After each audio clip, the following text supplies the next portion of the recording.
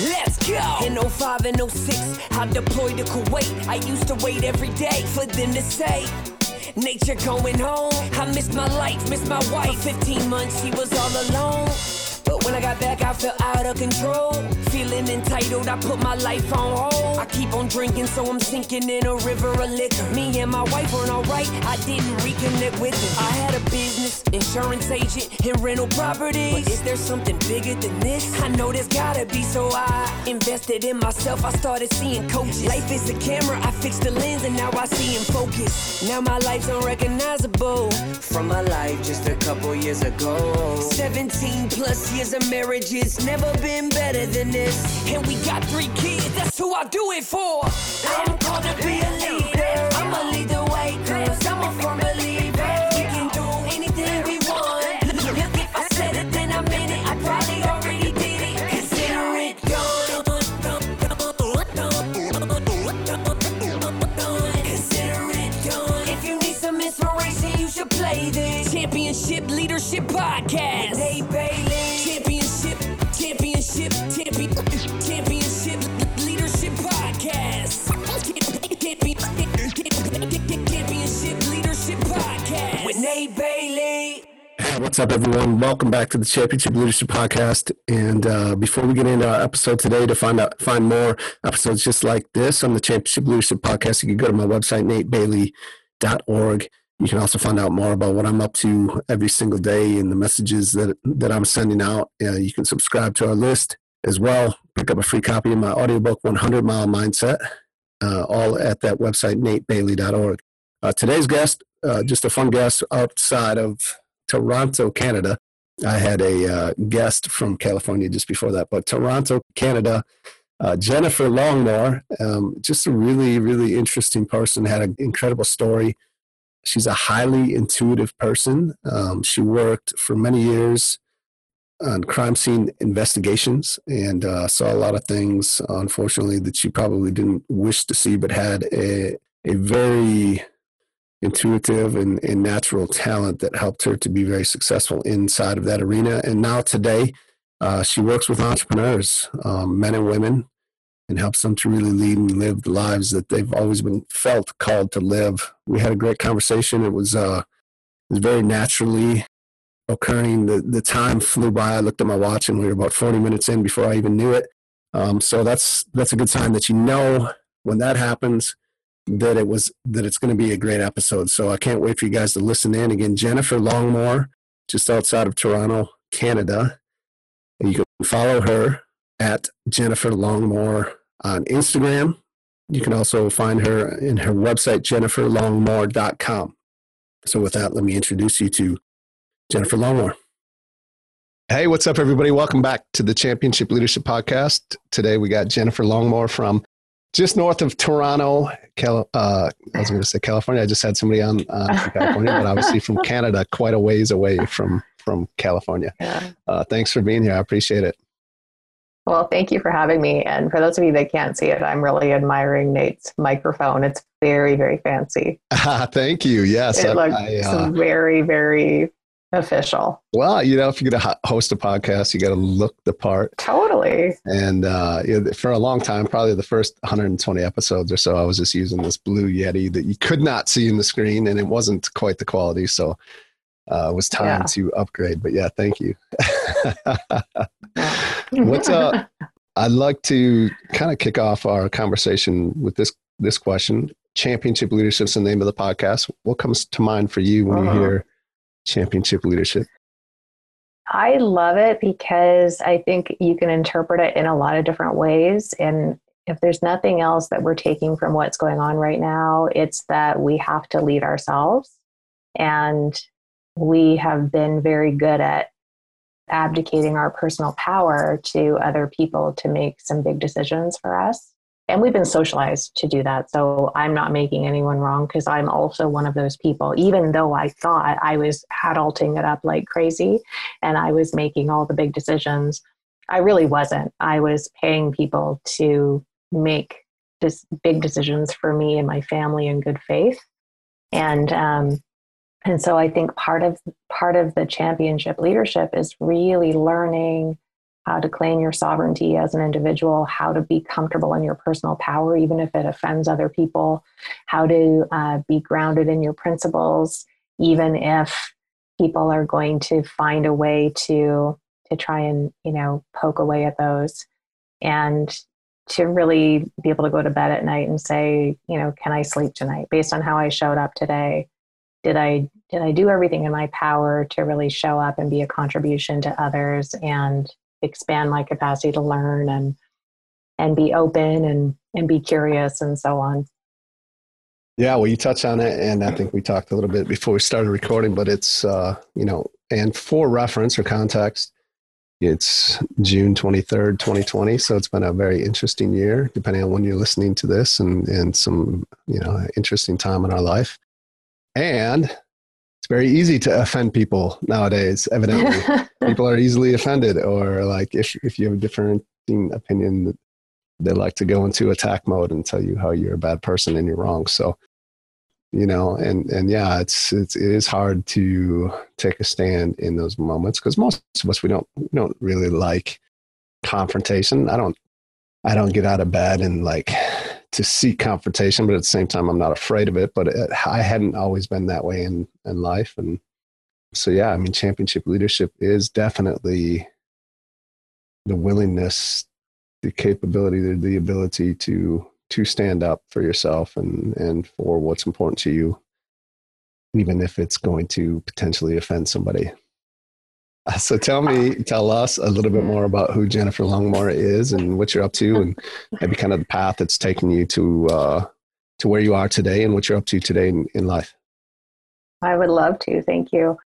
I was just thinking as you were saying that I had I guess we'll call it the privilege, I don't know what else to call it, of working in forensics for a really long time. And I investigated really horrific crimes against children. A lot of what we're hearing about right now, maybe not to that degree. But I spent a great deal of time having to have very, very uncomfortable conversations with people, 12 to 16-hour days sometimes, living for the weekends, not being able to sleep, having to be in court and be on the stand at 23 years old, and really not understanding my power. I learned a lot about power and how to use it and how to not use it at that time. But like you, I don't look for tough conversations, and I'd prefer to not have them. I feel like I have tough conversation fatigue sometimes, just from all the years I spent, having to really face a lot of, I'll say, ugly things in humanity.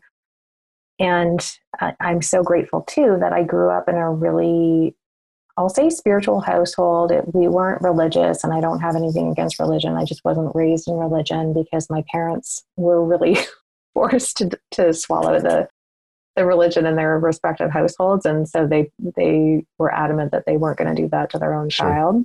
But I grew up in an intuitive home, and my grandfather was in the Navy. And when he got out, he worked in immigration, but he was very intuitive. Something happened to him in the Navy, and he was very intuitive. So he would solve crimes with the police as a psychic medium.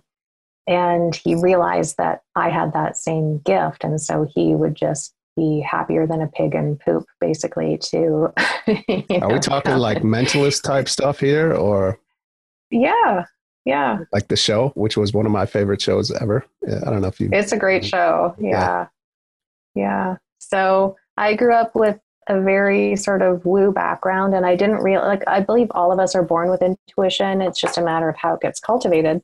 Mm-hmm. But I grew up in a home where it was so normal. And when you're a kid, you really don't know that what's happening in your home isn't happening in every other home until you get to a certain age and you start, having sleepovers and stuff and realizing, oh, other people live differently than I do. Yeah. But I didn't know that I was different. And I didn't know that people just didn't go around talking about things that they knew that weren't verifiable. So I spent a great deal of time being angry, I don't know, God, source, creator, whatever we want to call that energy, because it really felt like a curse to me. I was making people feel uncomfortable, and I don't like to make people feel uncomfortable. I didn't know that I knew things about people that they didn't know, or that me knowing things about them was going to freak them out so much, because I had no idea I was speaking from that place. I was just speaking from a place of truth. And in my late teens, I realized that me fighting this gift wasn't making it go away. So I leaned into it and I started exploring it more. I had a car accident when I was in university and got introduced to Reiki. And Reiki actually really helped me heal a lot. And so I was able to bridge the energy that we can experience through things like Reiki or therapeutic touch and my intuition. But I went into forensics, right? Because I was still conditioned that the most noble way to make a job or make a living is with a job. You work for someone else until you retire, and then you go to some beach and drink margaritas in your retirement, and that's your life, right? Yeah, right. And that's not how it goes. Now that I'm at this age, I think, I don't want that life for me. I can't imagine stopping what I'm doing. The thought of retiring, even though there's times I've threatened it, and I even tried semi-retirement for a bit. I just don't have the personality. I have too much of a type A personality for that. I went into forensics, and that's an interesting space to work in when you're intuitive. And sometimes you just know things, but you don't have the physical evidence to prove it. Other times you have the physical evidence to prove things, and then judges will say weird things like, it's a Friday afternoon and it's Sunday. Let's just drop this case. You're like, what's happening right now? What is happening right now? That really happens? Oh, yeah. Yeah. A lot of bizarre things happen. But people are under the misnomer. I think even, it's relevant to what's going on right now. People are under the misnomer that the justice system was created for victims. It was always created way back. If you look at the origins, was created for perpetrators, or alleged perpetrators, I should say. To give people a fair trial. It was never about protecting victims. We've been under the illusion that the justice system is supposed to give us justice. It's not. It's meant to, be a sounding board for all sides of the argument before someone gets hung in the town square. Yeah. And which isn't a bad thing, right? No, exactly. We absolutely need that, especially when we look at how certain people get thrown under the bus, especially today. Scapegoats for someone else. Totally. Yeah. And then police were created really to protect the interests of corporations. And so we have a misidentified understanding of what a police officer's role is. Now, yes, that has changed, and societally we have different expectations. But when we look at the origins of what things are created in, oftentimes that stuff has to be reorganized, right? And we have to have new understandings, or we have to allow it to evolve. If we expect different things of it, we also have to then look at what it was created in, and then what are the principles, right, that we're going to be operating from going forward. So I saw a lot of things, and most people I worked with were very high integrity. It's a hard conversation to have even now, as we were kind of talking about before we went live, that do I agree with police brutality? No, of course not. And I also don't know that defunding the police is the best thing to do. Right. And I have a lot of friends that are police officers. I've worked with them. I see how hard they work. And this goes for anyone that's in any enforcement positions, because all the male family members were in the military of some sort. Our neighbor across the street is really high up in the Canadian military. I have great respect for what people have to put themselves through. And do I want to see people getting murdered because of their race? No, of course not. But there's got to be some way to redefine all of this, because based on what I saw at 23 years old, obviously I worked there for a long time, but getting out of university and having so much cognitive dissonance, which is what we're all going through right now, right? Mm-hmm. Like, you think pediatricians are supposed to be looking after children, and then you find out that some of them don't. Yeah. And gynecologists are good with their female patients, and then you find out some of them aren't. And then you find out that teachers are supposed to be good with your kids, and some of them are not. And I could go on, right? In every profession. Yeah. There are football coaches, like I could go on, right? There's just a lot of things that we learn about, especially the people we're taught to trust. And then we come to learn that maybe our blind faith isn't going to serve us. But with being highly intuitive in that field, and also, having actual training, it was interesting because I really loved the work and I loved my clients and I loved all my colleagues actually, but I didn't like the system. The system was had some red tape in there that got very tangled up at times. So I was fortunate enough to start my business. I realized I couldn't live that way. I couldn't live for the weekends and I couldn't have the level of adrenal fatigue I had for the next 40 years. It just wasn't going to be sustainable. And I didn't even know that entrepreneurship was an option because it just wasn't what I was raised with. I think most people weren't raised with that. Right. But I started meeting people that did what I did, and I decided to start going to these networking events to learn this alien speak because it really sounded alien to me. Like, what? You wake up at 11? What? I don't understand. What do you mean what do you mean you're working on the weekends and you love it? I don't understand. Yeah. And I realized, I actually took some quizzes and I realized, holy cow, I'm 100% entrepreneurial spirit. Like I have no business having a job. I do not have the personality makeup for a job. So that was liberating. And then we still, as you know, have to take the leap and trust that the net will catch us. And that was probably one of the scariest leaps because when you're so socialized to believe that a job is the ultimate safety net, right? It's basically like jumping off a cliff without a bungee cord or whatever, right? Yeah. So, but anyways, now 16 years later, full time in my business, and it probably took me a good 5 years into my business before I got out of the job mindset of having a job as a backup plan. I don't think we realize we're doing that a lot of times. Yeah. But I really realized, like I have to make this work. I'm going to make it work. I love making this work. So how do I keep throwing myself into this and making sure that I get to do this for the rest of my life and have the freedom and the impact and so on that comes along with having my own business. Yeah. Talk, if you could, a little bit more about what exactly does it mean or look like to be highly intuitive, as you have said. I've always called myself a very intuitive person, but I don't know. Mm-hmm. You sound like probably the next level of that. But yeah, talk to us a little bit more about that. I love that you share that because I think it comes to us all in different ways. I just happen to have an environment that fostered that. So I was more free to be in this place at a very young age. I wasn't made wrong for it. I didn't have the demons exercised out of me. Like I hear some of these stories from folks, right, who are intuitive and they grew up in spaces where it was, you were made wrong or got physically punished or, got the silent treatment for 2 weeks. Why would you be physically punished or? Well, I wouldn't be, but I'm saying why with other clients I've spoken to. Well, because, for example, if you see things that other people can't see, then you're either called a liar. So if you call someone out on it, or like you just say that, and then it's actually true, and so then they take it out on you because they're like they don't want anyone else to know. Is that kind of what you're saying? Well, if you're a kid and you're around your parents and you're saying, "Oh, look over there, I just saw whatever," right? If they're clairvoyant and they see something but nobody else is seeing it, people either think you're crazy or they think you're purposefully lying. So they might be disciplined for lying to their parents when in fact they were just reporting what they saw because they didn't know nobody else was seeing it. Right. Same with hearing messages. Or, you're a liar just like your Uncle Jimmy. You're turning out to be just like your uncle. So not only are you being disciplined, but you might be shamed. And shame is just such a heavy energy. And it's really hard to break free from the chains of shame once they've been projected onto you.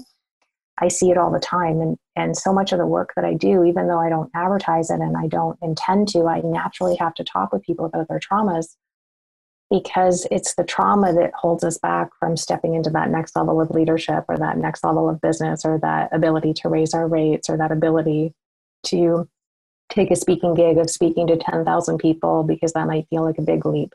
Right? A lot of it ends up coming down to the shame and the judgment and the guilt that have been projected onto us or we have assumed because of how we were being. We were just simply being and our beingness was made wrong.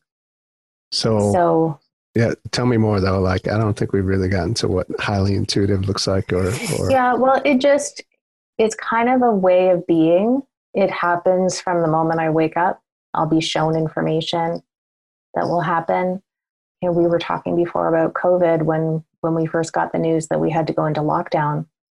And I know for every place it was different. For where I am, it was really downplayed. It was just this thing that was happening everywhere else in the world up until that Thursday. And then all of a sudden, you have to be in lockdown for 2 weeks and you can't go out in nature and you can't go. And it was like, what? What's happening?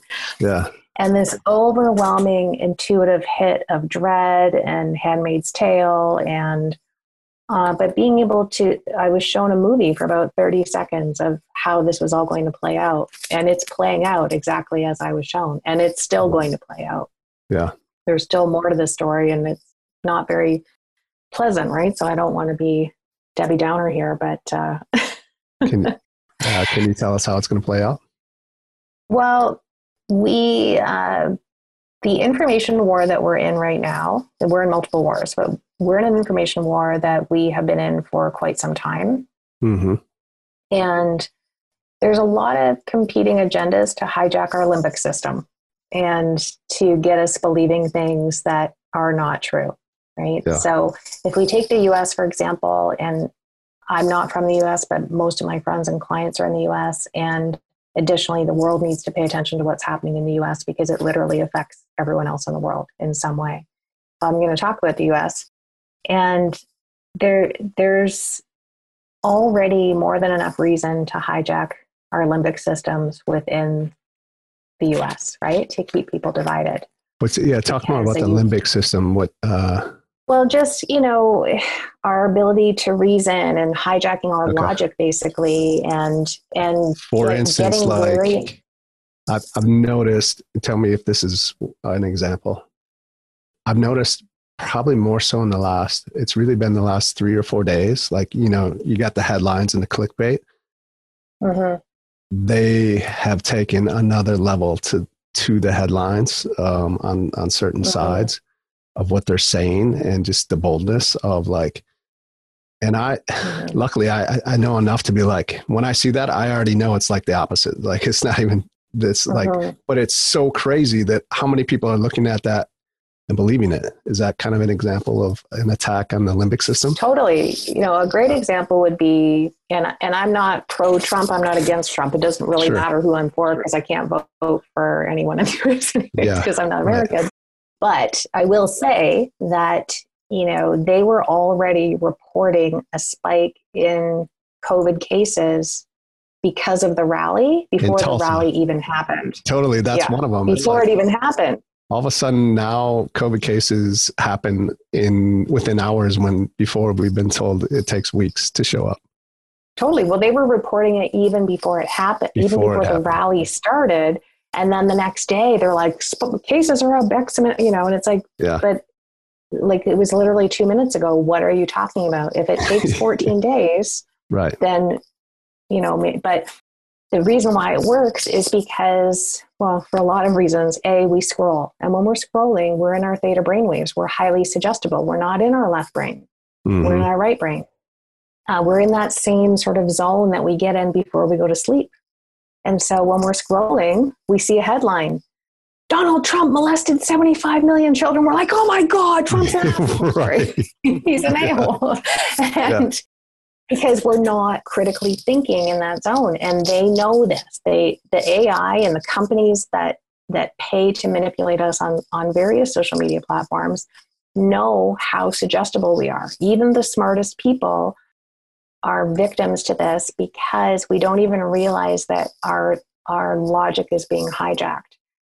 And this is on both sides, right? This is on the left and the right. They both pay a lot of money to create memes. They know that memes are highly impactful. And they know that, and we've all had this happen where they'll be like, this is happening in the world. And we click on it. We're like, oh my God, that's horrible. I have to learn more about this story. Yeah. And we click on it. We're like, this article's from 2013. Why is this person passing this off as like whatever? Or you read it and it has nothing to do with the title. They literally are just trying to hook us. So it's our job as leaders to understand what our own internal compass does when we intuitively know truth, because truth has a vibe to it. It doesn't even matter if it's unbelievable. If it's true, it will have a vibe to it. We'll just kind of know either in our gut or there's just sort of this thing that will come over us like, yeah, that's true.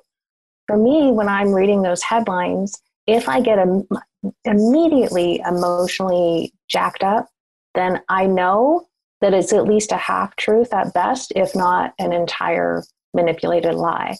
If I read something that's disturbing, or I'm disappointed in humanity because of something that happened, or I feel sad about something, but I don't have like a visceral reaction, then I'm more likely to pay attention to that because emotions buy.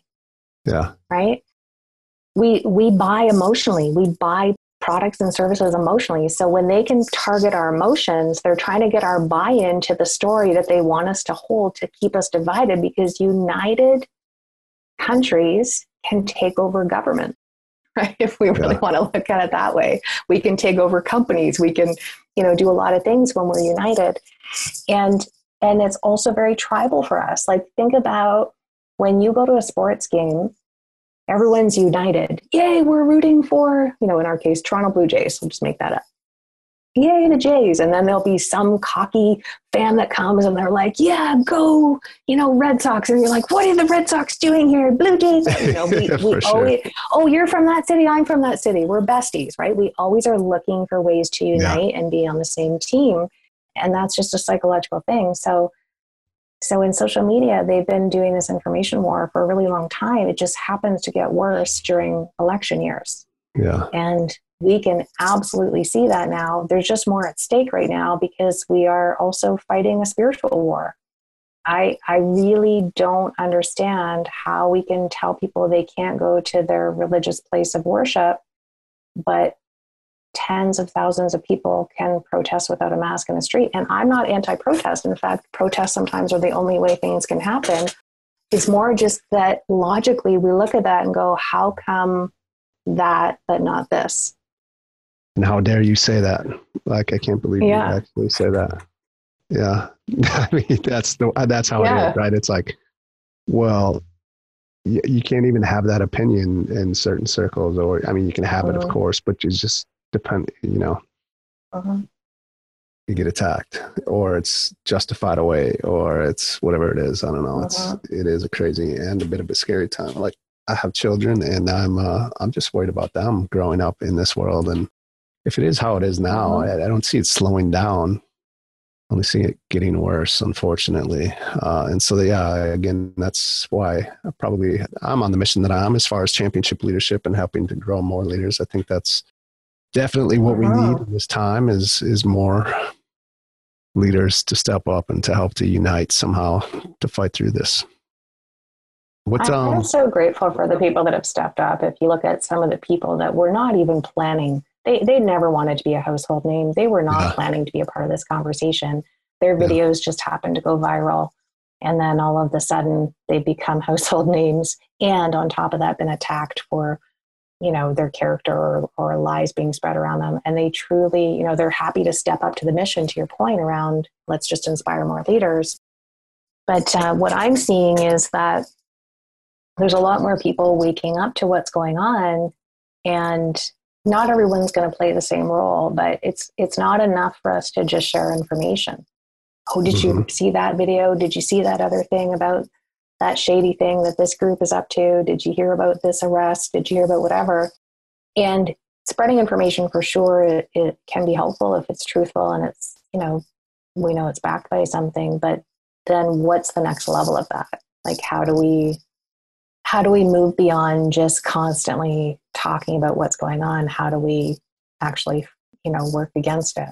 Yeah. Because you're right. Like, I don't want to be in a world myself, whether I had children or not. I don't want to be in the world the way it is right now. And I want to be able to do my job as a parent adequately without being immensely hindered. But I'm more concerned about my son and what's going to happen with him. One of my closest friends just had a baby 5 days before lockdown in her location dependent business. Wow. And she's having a hard time because she's well aware of the multiple things that we're facing right now. Yeah. And And how do you reconcile that? Like you just had a baby, your hormones are all over the place. You've got 2 other young kids. You have a location dependent business and you're not sleeping and you have to try and figure a way to pivot your business so you can pay your staff, right? Yeah. It's like crazy stuff. So yeah, absolutely. So what is it that let's get a little bit more into what you are doing today. Mm-hmm. Well, now I do more business coaching and I focus on upper limit stuff. Usually shows up by way of money and how much money people allow themselves to make, but focus on busting through upper limits and making sure that we use our business as a tool for transformation. I'm all for making money, but making money for the sake of making money is kind of boring. It's not as fulfilling as we think it is. We think if we hit a certain milestone that we're going to feel amazing. And yeah, for, a day or two, you do. Sure. But then after that, it's like, okay, now what? So I work with both men and women. I just tend to attract a lot of women who need help staying out of their own way and get out of the cycle of undercharging and allow themselves to be more visible. Visibility is usually a big issue for a lot of entrepreneurs, and help them structure their business in such a way that it feels aligned to the way they're willing to show up for it. Some people are they have a high risk tolerance. They're willing to spend $10,000 a month on Facebook ads, for example. Yeah. And other people really prefer to do things organically. So I try to find ways to help people, like what we're talking about today, be in their leadership energy. You're not going to be everyone's cup of tea. It's not your job to be Nutella. It's your job to be on it. I feel that we have a duty to be honest about who we are as people and what we stand for, so that it, not unlike dating, when you're dating someone and then after the honeymoon period wears off, you find out all these pretty significant ghosts in the closet that you're like, oh yeah, I probably would have made a different decision. The same is true for our clients. We owe it to people to let them know where we stand, because some people are really not going to resonate with us, but the people that do are going to be so grateful, so grateful that we're a safe place for them to talk about the things that they can tell we already, have the capacity to talk about. Yeah. What do you mean? Like what type of transformation? You said that a tool for transformation. Like I have a platform, right? I've built my platform full time for 16 years. So I don't like to get too political on my platform. That's not why people come to me. They're not coming to me to find out the latest and greatest in politics. They're not coming to me to have discussions about abortion. They're not coming to me to have discussions about whether the Catholic Church should still have the right to be a church. Like I could go on and on about highly contentious things, right? But I do, when there are things going on in the world that warrant a conversation, like some of what we're going through right now, we just have to be having these conversations. We can't avoid them. The conversations are being had, and we need to let people know where we stand on certain things. But I also don't want to bang people over the head, because they do also need respite to talk about the things that matter. When I help people with their business, business is really just a tool to express our purpose. So a lot of what I'm doing is helping people get really clear on their purpose in the world. And then how do we find the right business model for you? And how do we, structure your offers and so on, so that you can make the impact that you make? If we take a company like Ben & Jerry's, for example, people go, oh, they're just ice cream guys. Why are they getting so political? Well, they've always been about social responsibility. They've always used their business, and they've always used ice cream as just this innocuous thing to actually fund the causes that they believe in. So that's the kind of stuff I'm talking about, right? Where we say, okay, I'm going to go make a lot of money for me because I want to give myself the freedom to hire more people, to, advertise and reach more people and give back in the ways I want to give back. But at this stage in the game, when I talk about transformation, I'm actually talking about compound leadership. So I don't hire clients anymore, and I use that word specifically, right? Because I look at it as I'm deciding whether I'm going to work with them as well. I get that they hire me. Yeah. But I decide who I'm going to share my time with based on whether I believe in what they're doing and whether they're in the right mental place. So I can help anyone get results if they're willing to get results for themselves, But I really like to work with people that are far less interested in getting results for their business and far more interested in getting results for their clients. Yeah. If they're already talking to me from a place of, I'm really excited to make more money so that I can do A, B, and C and give better course delivery to my clients, or be able to hire more people so I can serve more clients and help them with A, B, and C, then I'm way more interested in working with them as opposed to just showing someone how to make, $50K a month. Like, okay. and now what? What are we going to do with that? Yeah. Right. So I'm a big stand for compound leadership, and I do feel like that's where we're going. Yeah. What's a critical moment for you? I know, hopefully you got a little bit more time. I realize that this conversation has gone really fast already. So I know it's gone fast. Time, I have all the time in the world. Well, I won't take all the time in the world, but let's keep this going for a little bit. What's a critical moment or defining moment in your life? Kind of that crossroads, fork in the road moment, I guess. Obviously, you did make the decision you have because it has you on the path that you are. Mm-hmm. But if you had not, your life would be very different. Is there a moment that sticks out to you could share? I have quite a few, but I would say that I already mentioned the car accident, which was very pivotal because it forced me to decide whether I wanted to stay here. What was a car accident? I don't know if did you mention that? Yeah, I thought I did. Maybe I just mentioned it telepathically. Yeah, I don't think you did. When I was in university, I had a car accident and I was able to heal my body through Reiki. But the car spun out of control and I had a moment of realizing, oh, I'm going to die here. I really was surprised when someone touched my skin when I was in my car after it was all over. I really thought I was outside of my body looking at my dead body and someone touching my dead. It was weird. And then I finally got out of shock and realized, oh, I'm still alive. But I remember screaming out, no, I don't want to die. I'm not ready to die. And I know many people have had similar types of experiences, right? Where you're showing your life in a movie really quickly. But I was able to really cultivate faith from that. I feel like I was kind of aimlessly going through life at that time. The next major thing, as I mentioned before, was leaving my JOB, which stands for just over broke. I couldn't even tell you if I would still be alive. Not because I would have been suicidal or anything, but just from all the health things that were already starting to happen to me from the adrenal fatigue. I don't know what my quality of life would have been. And I definitely wouldn't have met my husband. I definitely wouldn't have had my son, or at least my son, with this person. There are just so many things I wouldn't have done in my life because I wouldn't have had the energy. And I would have been depressed without even knowing I was depressed because my vitality was so low. And I probably wouldn't have been a very fun person to be around.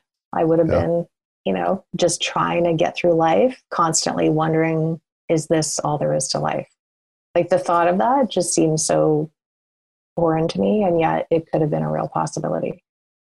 Was it a difficult decision to make, or was something that you struggled with for a while, or did it just come to a point where you're like, enough is enough? In those the same is probably true for police and other, crisis-oriented jobs, where there's a culture that gets created of being the hero.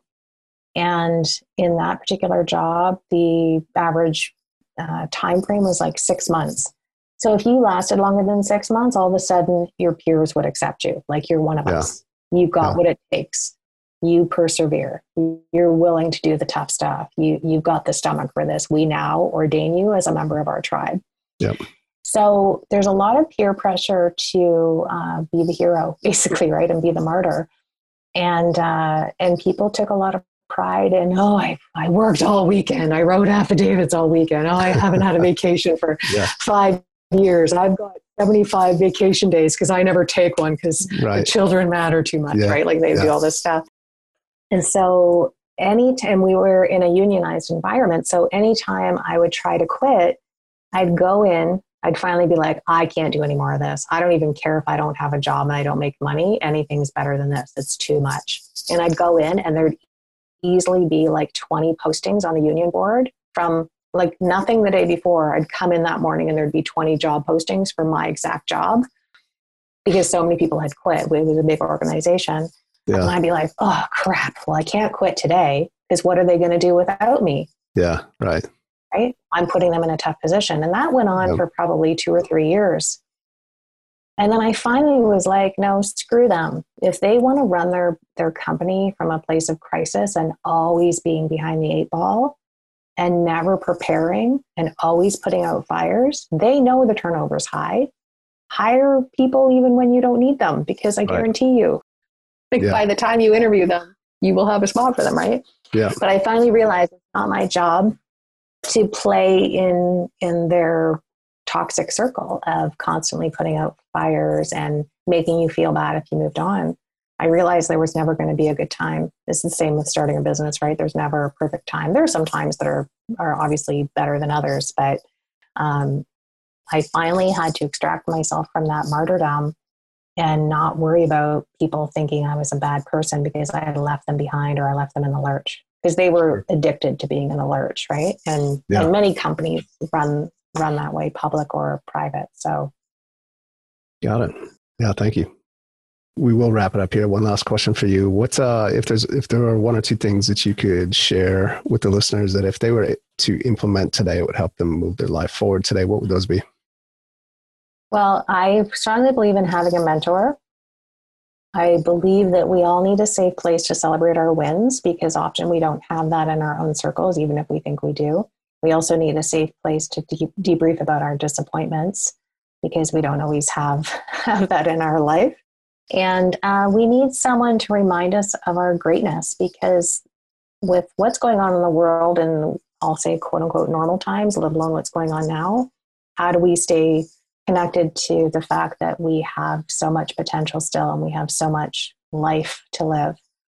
So that would be the first thing. And the second thing is that it's really, I noticed a difference for me when I started living in the question rather than always trying to have the answers. So questions I might live in without being attached to answering, I just let them answer themselves, would be things like, what's next? You know, every time I hit a goal, I just say, what's next? I don't have to decide what it is. I'll let it show to me. Or how can I be a contribution today? How can I allow my business to be a contribution to me today? How can I, be more bold today in my social media posts? How can I release attachment to what other people think? So the more I live in the question, the more freedom I have, because I don't have to think my way through everything. I can allow, room for things to come to me. Yeah. I love it. Thank you. What are a few ways that the listeners can follow you and find out more about you and what you're up to? Well, I might have given it away that I spend an awful lot of time on Facebook. Maybe. I have a group called the Purpose Posse, and that's for entrepreneurs that are intuitive, it doesn't matter what their business is, but they just want, a more holistic place to talk about business growth. And I'm on Instagram, I'm on LinkedIn, and and then I also have my own podcast called the 7-Figure Club Podcast, which is teaching entrepreneurs all the various ways that you can reach 7 figures that don't have to be hard. Great. Appreciate that. And we'll definitely get all that linked up as well. Thank you so much for being here and spending some time with us. It was truly a pleasure. And like I said, the time flew by. So it was incredible. Totally. Thank you. Thank you. I appreciate it. Yeah, absolutely. Have a good day. Let's go! In 05 and 06, I deployed to Kuwait. I used to wait every day for them to say, nature going home. I missed my life, missed my wife. 15 months, she was all alone. But when I got back, I felt out of control. Feeling entitled, I put my life on hold. I keep on drinking, so I'm sinking in a river of liquor. Me and my wife weren't alright, I didn't reconnect with her. I had a business, insurance agent, and rental properties. But is there something bigger than this? I know there's gotta be, so I invested in myself. I started seeing coaches. Life is a camera, I fixed the lens, and now I see in focus. Now my life's unrecognizable from my life just a couple years ago. 17 plus years of marriage, it's never been better than this. And we got 3 kids, that's who I do it for. I'm called to be a leader, I'ma lead the way, cause I'm a former